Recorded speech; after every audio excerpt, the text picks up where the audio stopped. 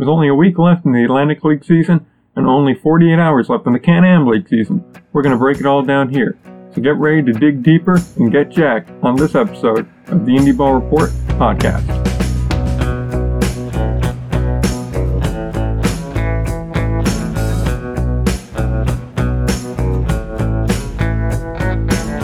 Alright, we're back, episode number 29, again another solo show, but that's not going to slow us down at all. We're going to break down, as you may have guessed from the intro, the Atlantic League first, then we're going to get into the actual Can-Am League playoffs, which Game 3 is tonight, and this will hopefully be up by the time, or not Game 3, Game 4 is tonight, Game 3 was last night, and hopefully this episode will be up in time for Game 4, or if not, you'll be able to listen to it on your way back from the stadium, where we'll either have a tied at 2 apiece going to Game 5, or a New Jersey Jackals victory for the first time in the Can-Am League.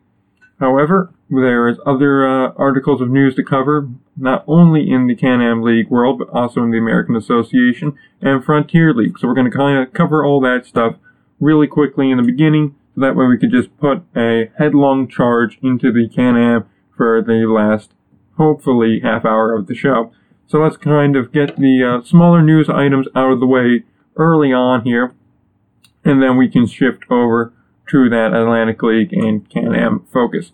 First off, we just want to go and update one story that we've been following. The Kansas City T-Bones, they got an extension for 30 days on their lease agreement. There was a $50,000 payment made earlier in the week. Part of it was paid by the American Association, and they're looking forward to try and get the T-Bones to stay there in Kansas City.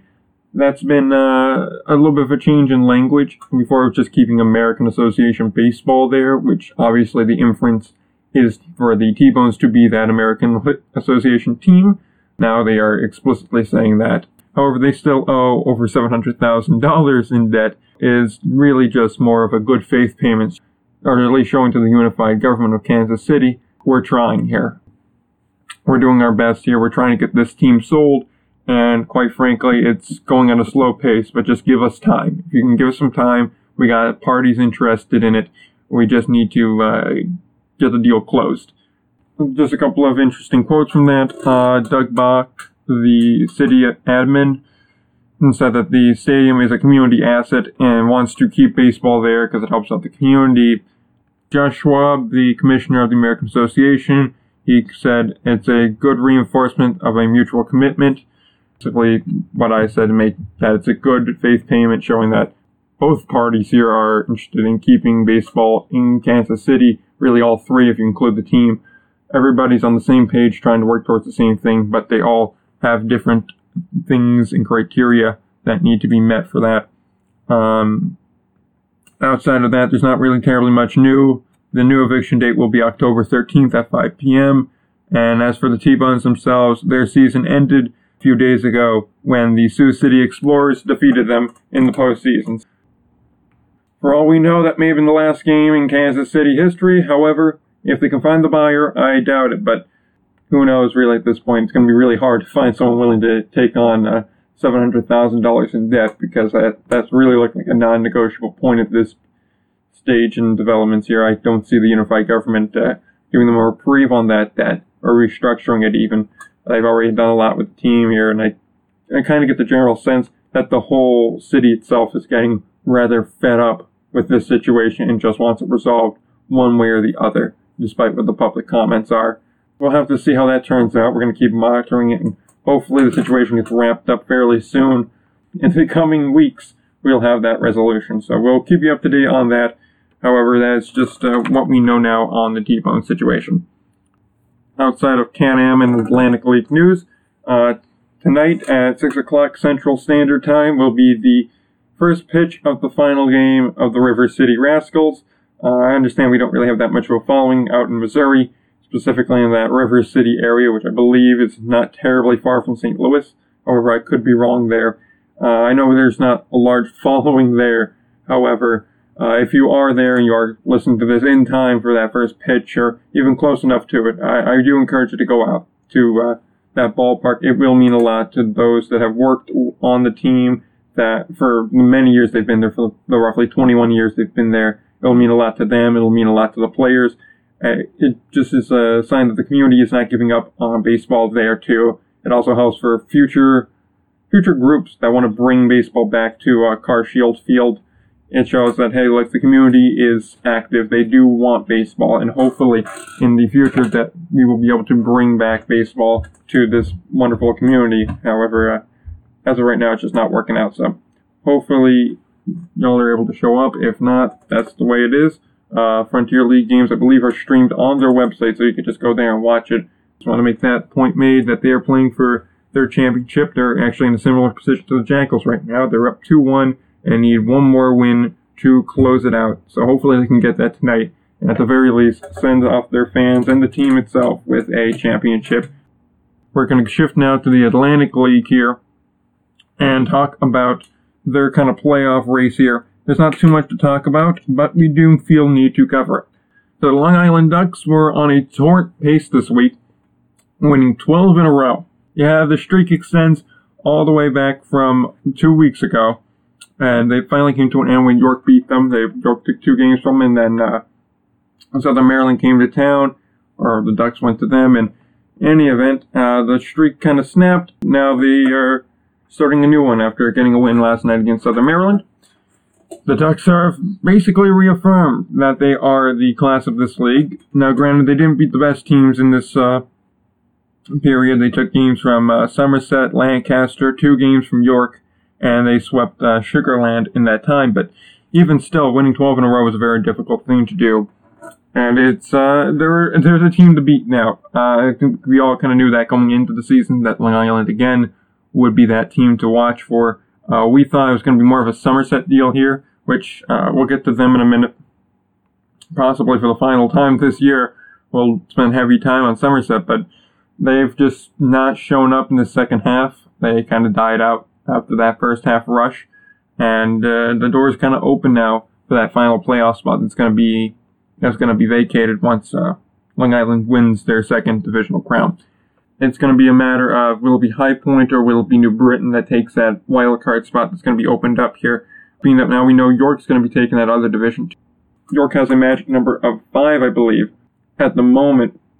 York can basically clinch it if Sugarland continues to falter in New Britain, or if they just continue on their hot pace. It seems like they are destined now to take this division. Sugarland, I don't think, cares particularly much, seeing as they're already in. So really, it's can New Britain make up the roughly 4.5 games to swipe out from underneath the Ducks, which I think at this point, New Britain's kind of in the position of too little too late. They did the same thing in the first half, and unfortunately they just weren't able to, do enough in the time period they had. So good on New Britain for making a push. They really do need to win against Sugarland this weekend, just really sweep everything. They do play a doubleheader today, but game 1 does count for the first half standing, so it doesn't particularly matter that much. So I would almost treat that game as let's use the bench, let's kind of make that a just throw whatever out game, because it doesn't really matter, at least at this point. And if you do that, then what you can kind of get away with doing, at least, is then running out your talented lineup, your bullpen guys, your A-list starters for that second game that really is going to make a difference in the standings. So that will be something to watch over there. Southern Maryland's nearly dead in the water at this stage. They're all but officially dead. Their bullpen has really stepped it up this second half and turned into just an elite force. I believe there was something like 23 innings they've went without allowing an earned run, which is just astronomically good. It's quite outstanding for them, especially in an age of baseball that's dominated by the long ball and by scoring runs and just a heavy offensive game now. To go 23 innings without allowing an earned run for a bullpen is it's tremendous. I mean, I normally don't like to make the comparisons to the major leagues here, but I feel like the major leagues this season, bullpens have been struggling across the board, and to see a bullpen do this good is just, it's outstanding. You like to see that, and I just wanted to kind of make a note of them. Oh, and also Lancasters are officially first dead team. They are officially eliminated from playoff contention. There's a couple more, like I said, that will be joining them fairly soon. Somerset will be joining them soon. Southern Maryland will be joining them soon. Really, the only 4 teams that are not going to be joining anytime soon are going to be York, Sugarland, Long Island, and one of High Point or New Britain. Those are really for 5. They're still there. New Britain shouldn't do too much. Like I said, I think they're kind of running out of time by and large, so they'll be interesting to watch with them. However, you never know. Let's just kind of spend a minute now just kind of breaking down the Patriots' turn of events as of late, and then we can jump right into the Can-Am League, which is just had a tremendous series there. Patriot baseball, really quickly, they've just kind of fallen apart. They've had moments in the second half where you go, okay, this is a really good team. It was just a rough stretch, and then they go right back into the dumps. It seems like they're very much struggling to get that kind of consistency that you need in order to win in this league. And they're just, when the bullpen does good, the starters don't and the bats don't show up. When the bats show up, the pitching falters. When everything else is going good, there's a fielding mistake or a boneheaded play. It just seems like it's bad luck after just nothing going their way. I mean, sure, they got Mike Antonini back. They've added a couple other pieces throughout this kind of second half here to try and make a desperate clawing play at it. But nothing's really been going their way this second half, and I really chalk it up to the way they built their team. I mean, we're going to talk about later on in the show how much pitching has made a difference in the Can-Am series, and I hate to keep bringing that up when we're talking Atlantic League, but it's a beautiful comparison here. The Can-Am, you saw how important good pitching is, because when you don't have it, 12 runs go on the board. Conversely, though, we're seeing how important batting is in the Atlantic League. Somerset made the decision very early on in the year to build around pitching. And for the first half of the year, when they had Kubiak, when they had Oberholzer, O'Sullivan, Dormady, and Holmberg as your 5th, it worked good, because all those guys you knew you were getting at least 5 innings out of. Holmberg being the one guy that you were probably going to use as a bullpen day. And then when you went to that bullpen, you had a fairly solid core of guys there. Shearshire for the little bit that he was here, Antonini being the main guy, Nathan Rowe, another guy. These guys were very dominant in that effort. Now you lost Oberholzer, you lost Dormady, you've lost Kubiak, who was by far the largest loss of the group. You've lost Antonini, but now gained him back since. And Shearshire you've also lost. It's been a really tough go of it. And when you never really supplemented them with quality bats, it's been a major problem. You've been able to see. For a while, Ramon Flores was your guy, but then when he got his contract purchased by the Twins, you kind of lost your full offense. I mean, you got a little bit of a reprieve when Paredes and Espinal figured out their visa situation. But that only helps you so much when they're the only guys doing anything. And now Paredes has kind of been oft-hurt now. And Espinal's been cooling off a lot. Kenger has been doing the best he can, but he's only one guy. And outside of that, who else really has had consistent offense? The answer is really nobody. The only guy that really can make a kind of a case for him, at least in my mind, is a guy like Alfredo Rodriguez. But even then, he really has not been the model of consistency for the Patriots so far this year. And it's disappointing to see that, because you saw a team that had a lot of potential that really was going to make a push, it seemed like, in that first half, and just still kind of watch them disintegrate in front of your eyes.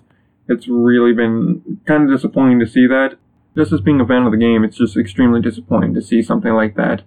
It could have been a very fun matchup to see again. Long Island and Somerset go at it mano-a-mano and duke it out for that divisional right to be like, yeah, we're the best in this division, and then to fight for that, again, another Atlantic League championship. And now we're not going to get to see that, being that they just couldn't perform. Instead now, though, we do have other stories. We do get to see High Point that's came out of really nowhere. I thought this hot kind of tangent they were going on back when the season first started, way back in April and May, was just going to be that, just a hot start, and then they die down. But they have not died down. I think that's a testament to Jamie Keefe. He's done a terrific job managing the club. I hope to see them in the postseason. I always like to see kind of the New Britons and the Southern Marylands there, because, you know, they're not exactly the most explosive markets. They're kind of different a bit, and you always like to see kind of those minor teams just jump out of nowhere and snatch one championship, and I think it would really help those fan bases out and help the teams kind of draw more, which, if you look at the attendance-wise, they definitely could use. But to see High Point get that would be very fun. It'd be nice to see an expansion team there, to see new faces, and to have a High Point, North Carolina versus like Sugar Land, Texas final would be very interesting to see, and I think it would be a testament to show how far the Atlantic League has grown in their roughly 20-year history. That they went from teams that were essentially all in New Jersey, New York, Connecticut, Massachusetts, this whole general Northeast corridor region, to see them grown from just those small, like 5 to 8 teams, to now go to really a continental type game, where you have a team in Texas, you have a team in North Carolina, you have a team in Pennsylvania, New Jersey, New York, all over the place competing. And it'd be a nice testament to that, to show that you can still grow the game even at this level. Interesting fight to the finish here. We'll do more of a full breakdown of the Atlantic League next week when the Can-Am League's all well and done. Next week's going to be kind of more of a wrap-up and a preview week. So I'd look forward to that. I just kind of wanted to put a bow on the Patriots season. That's essentially all but dead at this point. 2 more losses to High Point and they'll be done officially. So I really want to jump in now to the Can-Am League final, which I have affectionately started dubbing as the Garden State Classic, which I'm desperately trying to make a thing, which unfortunately just does not seem to have caught on. However, I'm going to continue to refer to this as the Garden State Classic until it does catch on. So let's dive now into this final. We've already had 3 games played in the Garden State Classic between your Sussex County Miners and your New Jersey Jackals, 2 teams that have had kind of up and down seasons in their own regards, all ups for the Miners and lots of ups and downs for the Jackals. However, we're going to kind of break down both of their seasons, recap everything they've done so far to this point in the year, and then kind of break down each of the games, give you a preview for Game 4 tonight, and what I'd expect to see if there is a Game 5, and all that good stuff. Miners finished 61-33, first in the Can-Am League, back-to-back regular season champions with 60 wins, first time that has happened since the 2011-2012 Quebec Capitals, who also conveniently won those league championships in those respective years. They averaged 1,688 people per game for the Miners, an upgrade from last year, a small boost, but a boost nonetheless. And they are looking to become the first repeat champions of the Can-Am League since the Quebec Capitals dynasty in 2013. You want to look at the Miners' staff so far, pitching-wise. They've had 7 guys that qualify and are still on the team with ERAs under 4. 4 of them being starters. Those guys would be Frank Duncan. He threw 132 2/3 innings with a 3.05 ERA. My mistake there. Jeff Thompson threw 117 1/3 innings, 3.68 ERA. 87.2 innings for Tom Burns, a 3.29 ERA. And Andrew Gist, who threw 86 innings and had 2.62 ERA. So a very stellar season for all of those guys. Mainly all of them are starters. Gist came out of the bullpen a handful of times. I believe Burns came out once or twice. Jeff Thompson also had a couple of relief appearances. Duncan being an exclusive starter, but being that he was, at least in my opinion, the second best pitcher in this league this past year, makes a lot of sense. The other 3 guys with ERAs below 4 would be your 3 relievers. Corey Jones, mainly a long man. He was injured for part of the year, hence he only pitched 48 innings. A 3.56 ERA. Setup man Jose, or Jose squared if you prefer, had a 1.58 ERA in just under 46 innings, my mistake. And Ryan Newell in just 36 innings had a 1.75 ERA, but if you know, and as you do know, he is a closer, so not terribly surprising he had that limited amount of action. All in all, they have been a very dominant pitching team. That has been their MO, and it plays very well to their stadium. It's a stadium that eats up a lot. Skylands, obviously being built for affiliated ball back in, I believe it was 94. It's got a deeper dimension. It's a much harder field to hit home runs out of. Even at the most shallow parts, it's still about 330 at the corners, and I believe about 392 to center field. So you're not really going to be seeing a lot of massive home run hitters. If you see a 10 home run guy in that plays half their games in Skylands, it really means more like 16 or 17, as I'm sure they hit plenty that went to the track. Pitching is the backbone of this team, just straight out. You have other guys like Kevin Grendel, being the most notable of them, that are also stellar relievers. They just had a few more bad outings. So far to this point, that pitching has held true. The bullpen has pitched extremely well, and that's how you're going to win ball games. And to this point, they've looked like the better team, just outright. Not really many mental mistakes. They're not really beating themselves too often. Really, the only time I can say they beat themselves was Game 1 with that wild pitch, but even still, those happen. By and large, the pitching of this team has been very dominant, and that's something to look to continue going forward. Alright, as for the batters here, they've also had some very solid batters. The most notable four would be Trey Hare, 324, 8 home runs, and an OPS of 397. Brizuela, 302, 9 home runs, 913. Artie Siriaco, 328, 9 home runs, and 854 OPS. Those guys are all the ones you kind of expect to see there. Solid guys all the way around.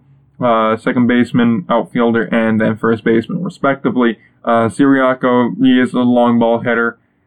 He does have the highest average of all those guys I listed here, but I really don't see him as much of an average hitter. You kind of see that with his on-base and slugging percentage there. He doesn't really draw walks. He really is more of a two-outcome guy in my mind. He's either going to hit the ball down the line, it's going to be a double, or a home run, or it's going to be an out. He really doesn't do a lot of taking pitches and working a count. That's something that does work against him an awful lot. And then if you compare that to a guy like Trey Hare, who knows how to work a count, he knows how to get on base, it's a major difference maker. So I would pay attention to that. I would look for Trey Hare to kind of top out more, because he's had an awful quiet series so far, not really doing terribly much. Brizuela, too, I think his biggest problem to this point in the series, as I know I kind of shift gears here from recapping to the actual series itself, he's kind of been letting the count and letting the umps get to him a bit, and he needs to kind of work that out a little bit there, but he's been a very good guy so far in the series.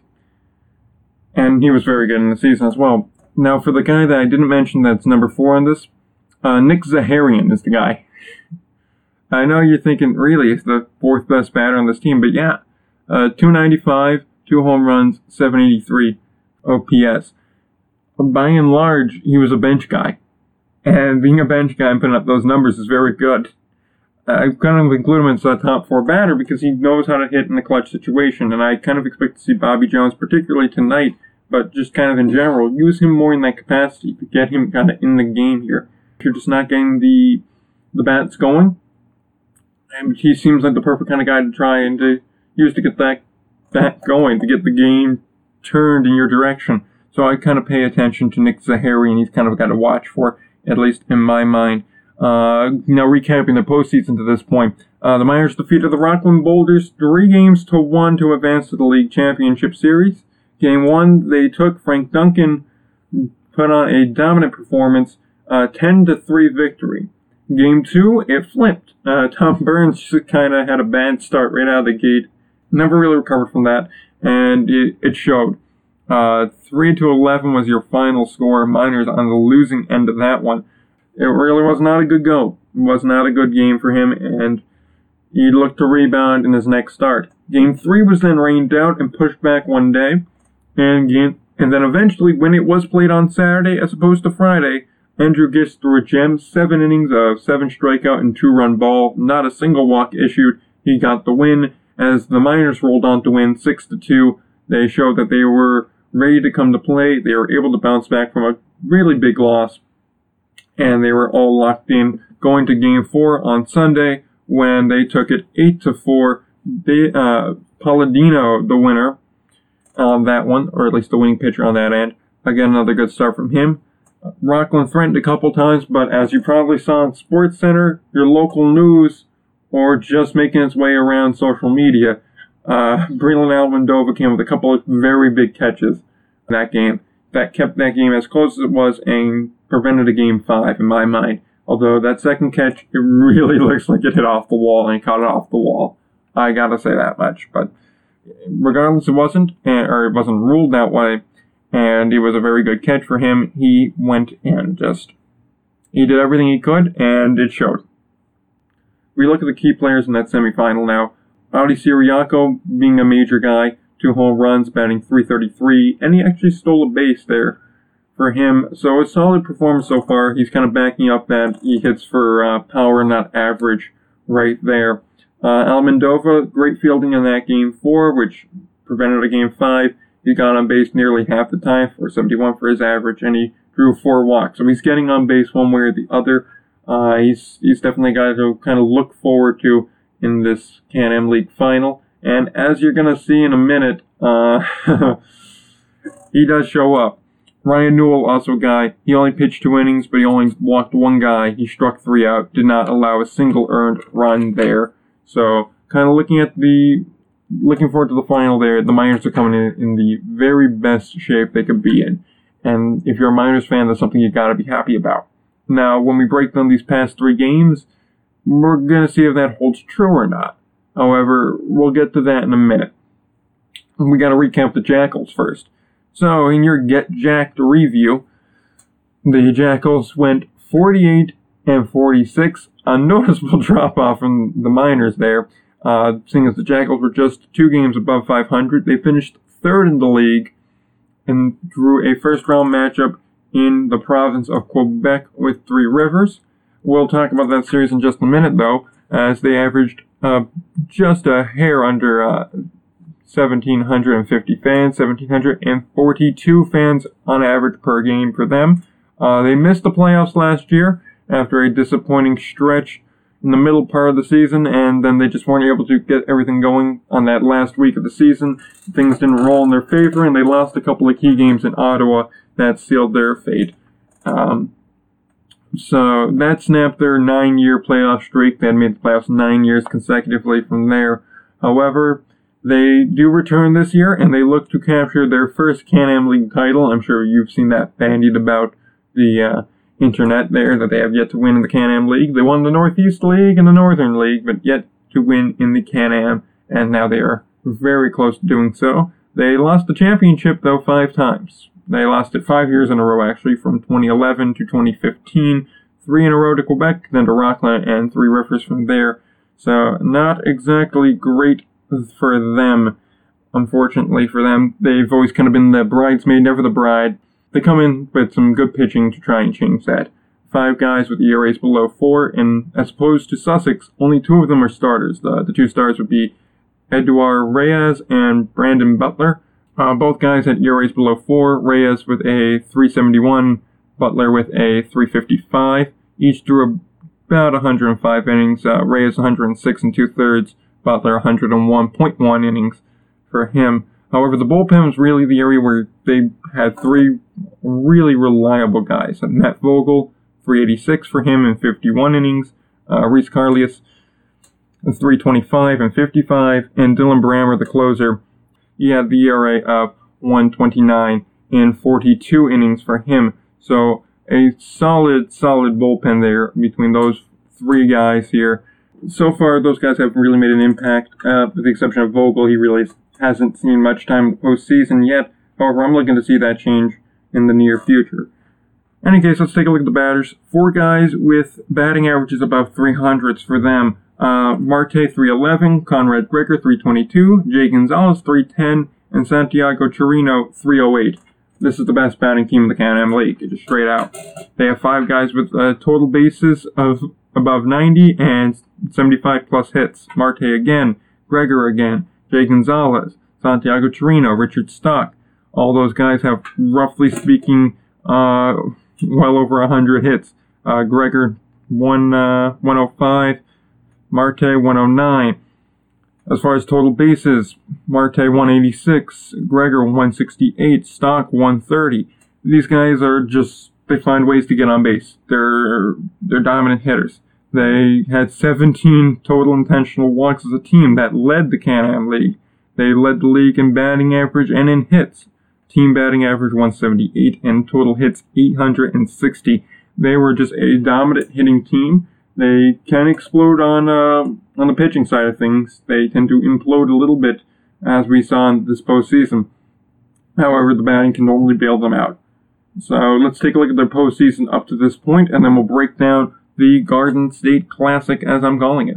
The Jackals defeated the Tueva Egal in 5 games, so they went the distance. A 3-0 victory from Brendan Butler, a 0-5 loss with Eduardo Reyes on the mound. Then Brantley came out, got a 7-2 win. He keeps his ERA at 0 in that one.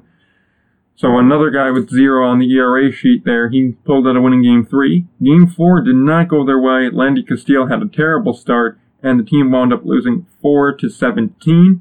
But then Rhys Carlius got the win in extra innings after a group start that started with Tessitore, that I believe went to Dallas, then went to Carlius. That resulted in a 4-3 victory. Carlius pitched 4 innings there. Tessitore gave him 4, and I believe it was Vogel that gave him 1 in between there. Carlius snatched the victory in the 10th after a big walk-off win. 4-3, they advanced to the final just moments before the Miners would do the same.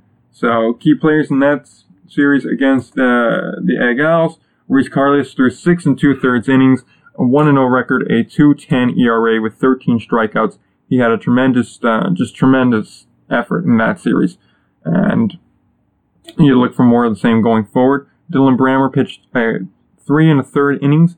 He also did very well there. An ERA of 0, 2 saves, and 4 strikeouts. And as far as batting went, Nelson Ward was the surprising guy. He batted .438 with 7 hits and 1 walk. So he knows how to get on base, and he was doing very well there. He was also doing very well in the field. So now we shift to the matter of attention here, the Garden State Classic, the thing you've all came here to hear about. This is our first all-jersey final since 2008, and that was in the Atlantic League when we saw the Patriots take on the River Sharks. Patriots took that one. They only lost 1 game. I believe it went 5 games in total. This is the first ever in the Can-Am League that we will see a interstate or interprovincial final. Only the second time we've seen a playoff matchup with 2 teams in the same state. The last time that happened was 2010. This is the first time these teams have ever met in the postseason as well, and as of late, the Miners have dominated this matchup. 11-7 this year against New Jersey, and 47-45 all time. 24-12 in the past 2 years, if you want to go back that far. So it's really not been going the Jackals' way. However, they came into this series looking to change that. This is the Jackals' 6th appearance in the league championship, the Miners' 2nd. No surprise here. Jackals are a good batting team. Miners are good at pitching. They're like fire and ice. We're trying to find out who's going to be better, fire or ice. Breaking down the games that we've already seen so far before we talk about Game 4. Game 1, 3-2 Jackals in 10. Again, these guys, they know how to get the job done. They don't have a quit attitude, as you would say. There was a pitcher's duel really to start this game. Fairly identical stat lines. Butler and Duncan each went 7 2/3. They each allowed 2 runs, and they each walked 1 guy. Only difference is Butler only surrendered 4 hits to Duncan's 8, and only had 1 earned run to Duncan's 2 earned runs. Butler also struck out 9 as opposed to 6 from Duncan. So fairly identical stat lines. Bullpen-wise, both bullpens were on fire.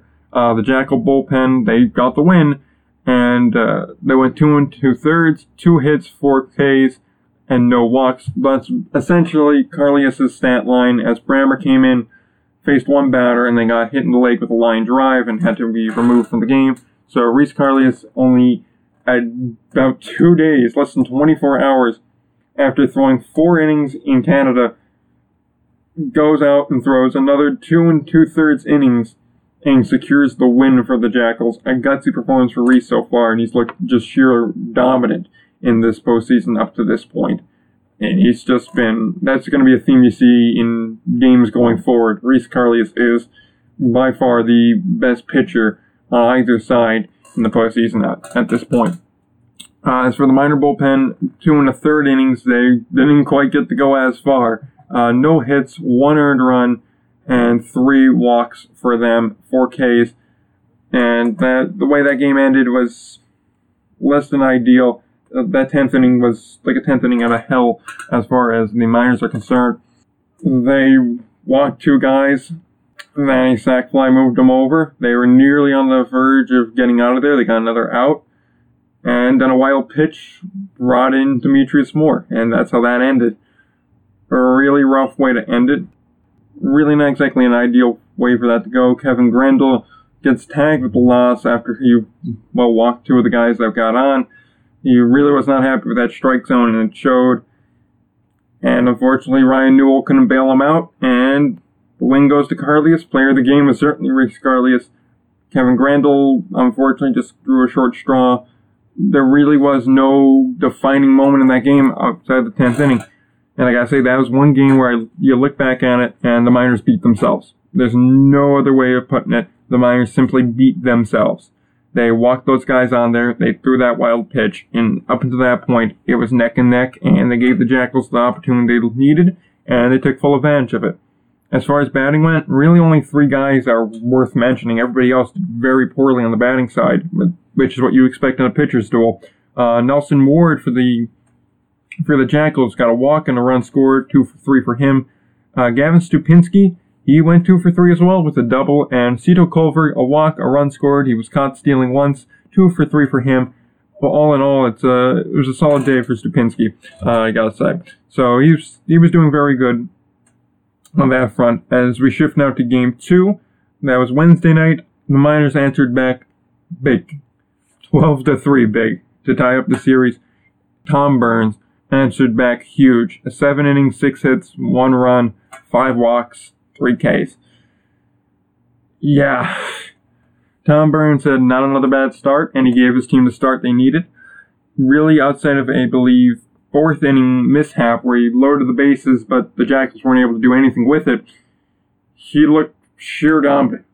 Just not touchable. The Jackals couldn't really do anything. You only score 1 run really off of him, that's going to be dominant. That's just how that works. Looking forward to seeing just a sheer down performance from Tom Burns. Unfortunately, you can't say the same about Reyes, who was just not good from the get-go. 5 innings, 9 hits, 8 runs, all earned, 5 walks, 4 Ks. The only positive to say about the Stars is that he hung around for 5 innings. And then Valletta and Perez came in and pitched the rest of the way.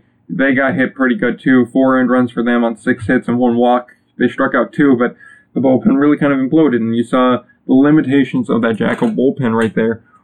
It's not good outside of really Matt Dallas, Matt Vogel, Reese Carlius, and Dylan Brammer. Those are really your 4 guys, and it's clear why they used those 2 guys. They wanted to save the arms they could really depend on. Why burn the other arms, especially Carlius, who's thrown a lot of innings in a very, very short amount of time. I mean, in about a week's time, the man threw about 10 innings. As a reliever, that's a lot of innings to throw. I mean, just going from Sunday on, he threw over 6 innings from Sunday to Wednesday. So that's an awful lot. And throwing 2 innings the day before, too, doesn't really help either. So you understand why they used those guys. Minor and bullpen was really the only weak spot, Jeff Thompson, but he really didn't pitch for over a week's time at that point, so I don't really hold that against him all too much. He allowed 2 hits, 2 runs, both earned, a walk, and a strikeout in the 2 innings for him. Alfredo Marte had a good game. That was about all you could say on the Jackal end, 2 for 4. He drove in 2 RBIs, and he drew a walk. Stock went 2 for 5 as well. And that was about all she wrote.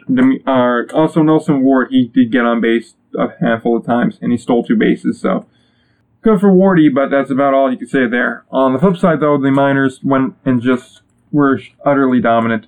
Breland Almondova, 2 for 3. Mikey Reynolds, 2 for 3. CJ Rutherford, 3 for 5. Cito Culver, 3 for 5. Jose Brizuela, 3 for 5. Amongst them, you have 2 walks to Almondova. He drove in 2 runs. Mikey Reynolds with a pair of home runs. He drove in 5 runs and drew a walk. Rutherford, he just scored a run. Brizuela a double and a home run, and Culver a double and 2 runs scored. So he was just, from the offensive standpoint, they were all just pretty dominant. There was really no bad batter in the lineup for Sussex that night. Reyes just imploding from guy number 1. And yeah, everything we've said so far is really the way it went. Burns was sharp. The Jackals had one real opportunity, and at that point, when they didn't get those runners across, and it was the 3rd and not the 4th, when they had the bases loaded and only went away, when they squandered that, from that moment on, it seemed like they were just kind of done. Also, with a small crowd of only about 500, Yogi Berra, it's hard to really get any sort of energy going. If you're the team there, you look out, the crowd's mostly Miner fans. At your own home ballpark, you're getting blown out. It's not really the kind of situation you want to be in there. And it showed that it just kind of looked way overmatched. Also, the Jackals left 10 guys on, so it's not even a matter of they just weren't getting guys on. I mean, Burns walked 5 guys, so they had that chance, just couldn't drive in runs. And 10 guys on means nothing if they don't come home. So the Miners showed that they could definitely rebound. Tom Burns gets a big win. Eduardo Reyes again struggles. This is his 4th or 5th straight start where he's really not had a good start. And Mikey Reynolds is clearly the player of the game. Although before you move on to Game 3, I will say though, Joe Stegner, he had a very bad strike zone. He was calling things that were in the opposite box strikes. Things that were in the dirt were strikes. Things that were over the plate were balls. It was a very inconsistent strike zone. Reyes wasn't happy with it. Santiago Chirino was really upset with it. And really, even the Miners, despite being up by as many as they were even looking at the strike zone like this is not how a strike zone should be called. And hopefully he does not have to call any more games, as if he calls that game, I think he'd be up for Game 5. If he's up for Game 5, God help us, but I really don't want to see him behind home plate again this year. I'm kind of done with that. And funny enough, we go from what was the worst called game to what was, in my opinion, the best called game in Game 3. Tim McCaffrey was behind home plate. He called a fairly good strike zone. There were some Miner fans there that didn't like it because he was squeezing the Miners a little bit, but he was doing the same thing to the Jackals too. There was 3 or 4 pitches that looked like they should have been strikes that weren't, and a couple of strikes that were real borderline calls, but I give Timmy the benefit of the doubt there. He's been a very good umpire to this point, and he proved that on Friday night. The matchup we saw was Justin Brantley. He was 1-0 with a 0 ERA in 6 innings of work, 10 Ks, 5 walks for him in his lone playoff appearance. There's Andrew Gist, who we just covered, who went 7 strong, striking out 7, no walks, and 2 earned runs there. And it was the pitcher's duel that we all thought it was. 2 runs the whole way. Harris, the only guy to bring in runs, a 2-run shot for him, scoring Alfredo Marte, and it was just locked in from there. Both guys walked their fair share, but Brantley's stuff just couldn't be touched. Big takeaway from that one is the Miners could not convert on opportunities. The Jackals were letting them in. Brantley had 1 inning where I believe the bases were loaded, couldn't do anything with it. Then when they brought in Carlius, he struggled in his 2nd inning of relief, I believe it was the 8th, where he had 2 guys on and only 1 away, and they got out of it. And then in the 9th, when Brammer came on, again 2 guys on, 1 out, ball hit right at Nelson Ward, who then threw right on the first, easy double play ball to end the game. All in all, it was just, their offense couldn't do anything. Until Brantley came out, Medeiros was the only Miner with a hit. He had both hits for the team. It just seemed like the Jackals were giving them this game, and they just could not take advantage of it. And that's something that you can't do. If you want to win games, you got to score runs when the opportunity arises, and they just couldn't do it. It seemed like they were getting way too frustrated by not getting hits, and you're seeing that as seemingly every guy would get PO'd after he would strike out or pop out or whatever, and he'd slam his bat down, throw his helmet into the clubhouse. It was a very, you just saw that they weren't getting along on that front. And you saw the frustration kind of boil over, and it shows to me how Bobby Jones runs his room, that he is really the kind of guy that gets everybody together and calms them down, and when he's not able to do that, how frustrated they get. Now, I grant you, having 2 hits through 7 innings, or through 6 innings rather, is not exactly a great starting point. It is going to be frustrating as hell to you. But still, you got to keep your composure about you. You can't let that get to your head, and when it does, those are the results you're going to get. On the flip side, though, for the Jackals there, Nelson Ward is something else. The dude, in addition to being a great batter, is a tremendous fielder. He had one leaping play that saved a double and got them out of a jam, and then the double play ball really was something else. So Nelson Ward is a terrific, terrific guy. He's a terrific ball player there. So as far as Game 3 goes, the pitcher's duel we wanted and the pitcher's duel we expected was exactly what we got. And with that being said, let's move now to Game 4, which is tonight. Lendy Castile is the guy we know is going to go for New Jersey. David Palladino is the guy that I'm kind of going to guess is going to be going for Sussex. He went in Game 4 for them last week. He pitched right after Andrew Gist went, so I would imagine they're going to keep with convention and run Palladino out there, who had a terrific start against Rockland. 7 innings, 7 Ks, 1 walk. Exactly what you need. I'm looking for this to be more of a repeat of Game 2. Castile struggled, and it's really not giving me a reason to believe he's not going to struggle again. And going off of that logic, you have another really solid pitcher on the mound. Unless Palladino has a bad start, I don't see any reason why the Miners don't take Game 4 tonight. However, it's baseball, anything can happen, and we're going to be live tweeting the whole thing, so if you tune into the @IndyBallPod Twitter, you'll know how it goes. But it'll be a good game to watch, and hopefully we'll have a Game 5. I'm kind of rooting for that Game 5 because it extends the season, and that's what we want to see. And then hopefully just a good Game 5. And also the home plate umpire for tonight's game should be Jorge Tauron. That being said, there's 2 other things that we really want to cover here. The news here that came out of the Can-Am League just a few days ago, I believe 3 days ago at this time. The Ottawa Champion sale. Ottawa's kind of been a team that we've known trying to sell for a while now. It was one of the first things we reported on in like week 2. And then when the whole problem in June came along with the whole lease being terminated deal, it was just confirming what we already knew. Miles Wolff wants out of this situation. I'm sure forfeiting $100,000 on a letter of credit is a good motivator to get rid of it quicker. And it certainly seems that way, as he's trying to sell, and it's sounding very urgently like he needs to sell. As he said, I really have to, as to quote Wolff himself from the article from the Ottawa Citizen, again, links to everything we discussed, they're in the show notes, that are on the website, IndyBallReport.com, under the show notes heading. Wolff says, I really have to have it sold in the next week, in the next 2 or 3 weeks. This is it. It sounds an awful lot, and he does say it's part of the scheduling for the Can-Am League. They need to know, are you in or are you out? And it sounds like Wolff can't really afford to run this team, even under the new agreement and to pay back the debt and everything. However, do not despair. There are a couple of ownership groups that are really, really interested in this proposal, that are really interested in buying the team. However, the problem is when you're buying the team, you're really buying the debt along with it. You're going to be $302,000 or $100,000 in debt. Being $300K in the hole, that's U.S. money. It's a bit higher with the Canadian dollar, but I converted it down. You're going to be taking on a lot of debt there. You're going to have to pay back. So off the bat, you're not going to want to pay a lot for this team. I'm not even sure really what the going rate for an independent league baseball team is, but I got to imagine you slash that in half because you're taking on that much debt with it. The cost from game with the new kind of agreement they have in place went from 9 a game to 3 a game. That's in thousands there. But man, just this situation's getting awfully muddy. It's sad to see too because Ottawa does draw a decent enough crowd, and even more than that, the ballpark's nice.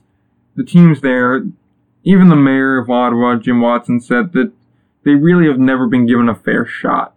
The way that they've just kind of been, it's hard to get to the ballpark. The light rail was never set up to its full extent, and that really hampers them because it's hard to get to the ballpark, and it really is not a great situation. to be in there.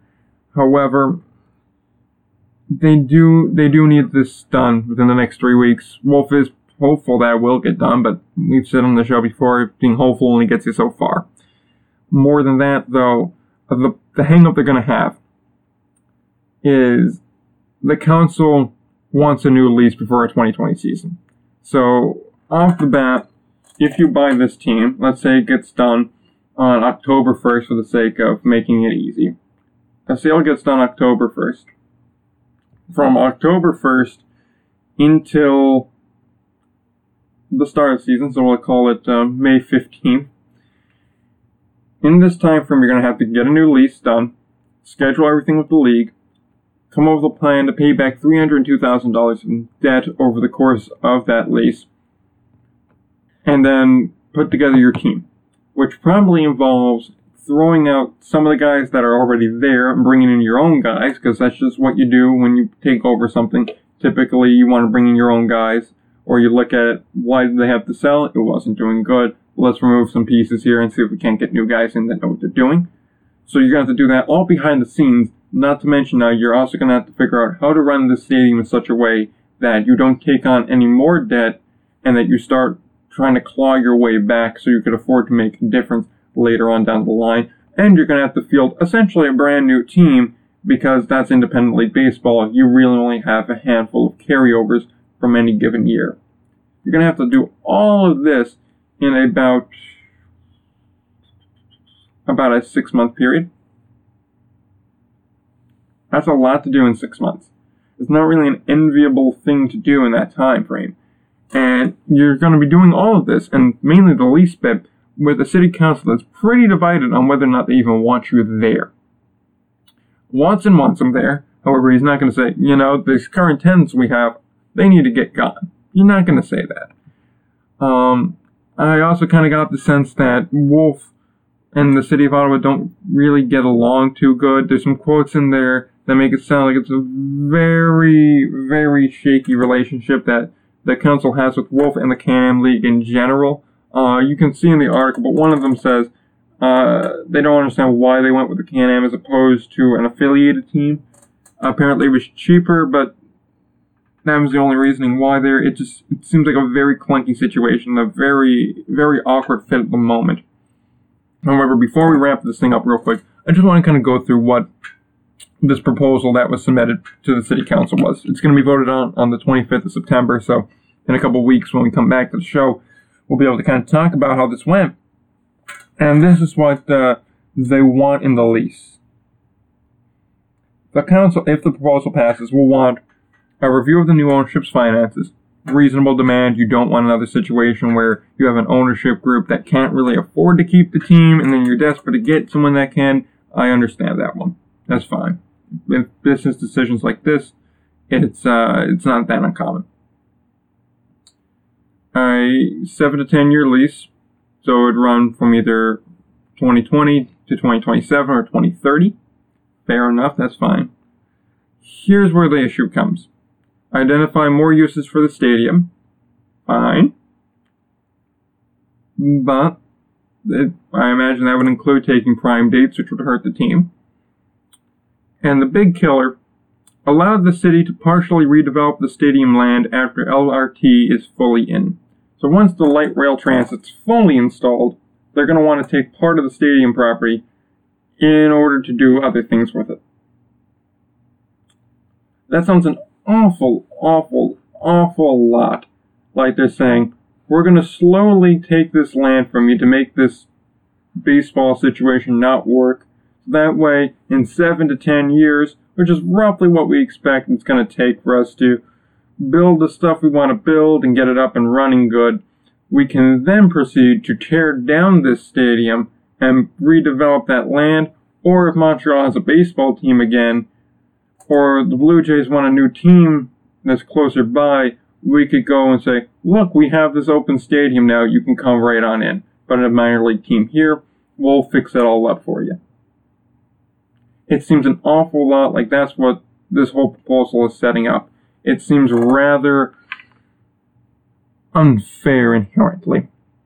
So that's something I want to keep an eye on that situation, but I just kind of want to bring that to the surface. I'm very skeptical of the proposal that was made, and I'm very skeptical just kind of in general of this whole business.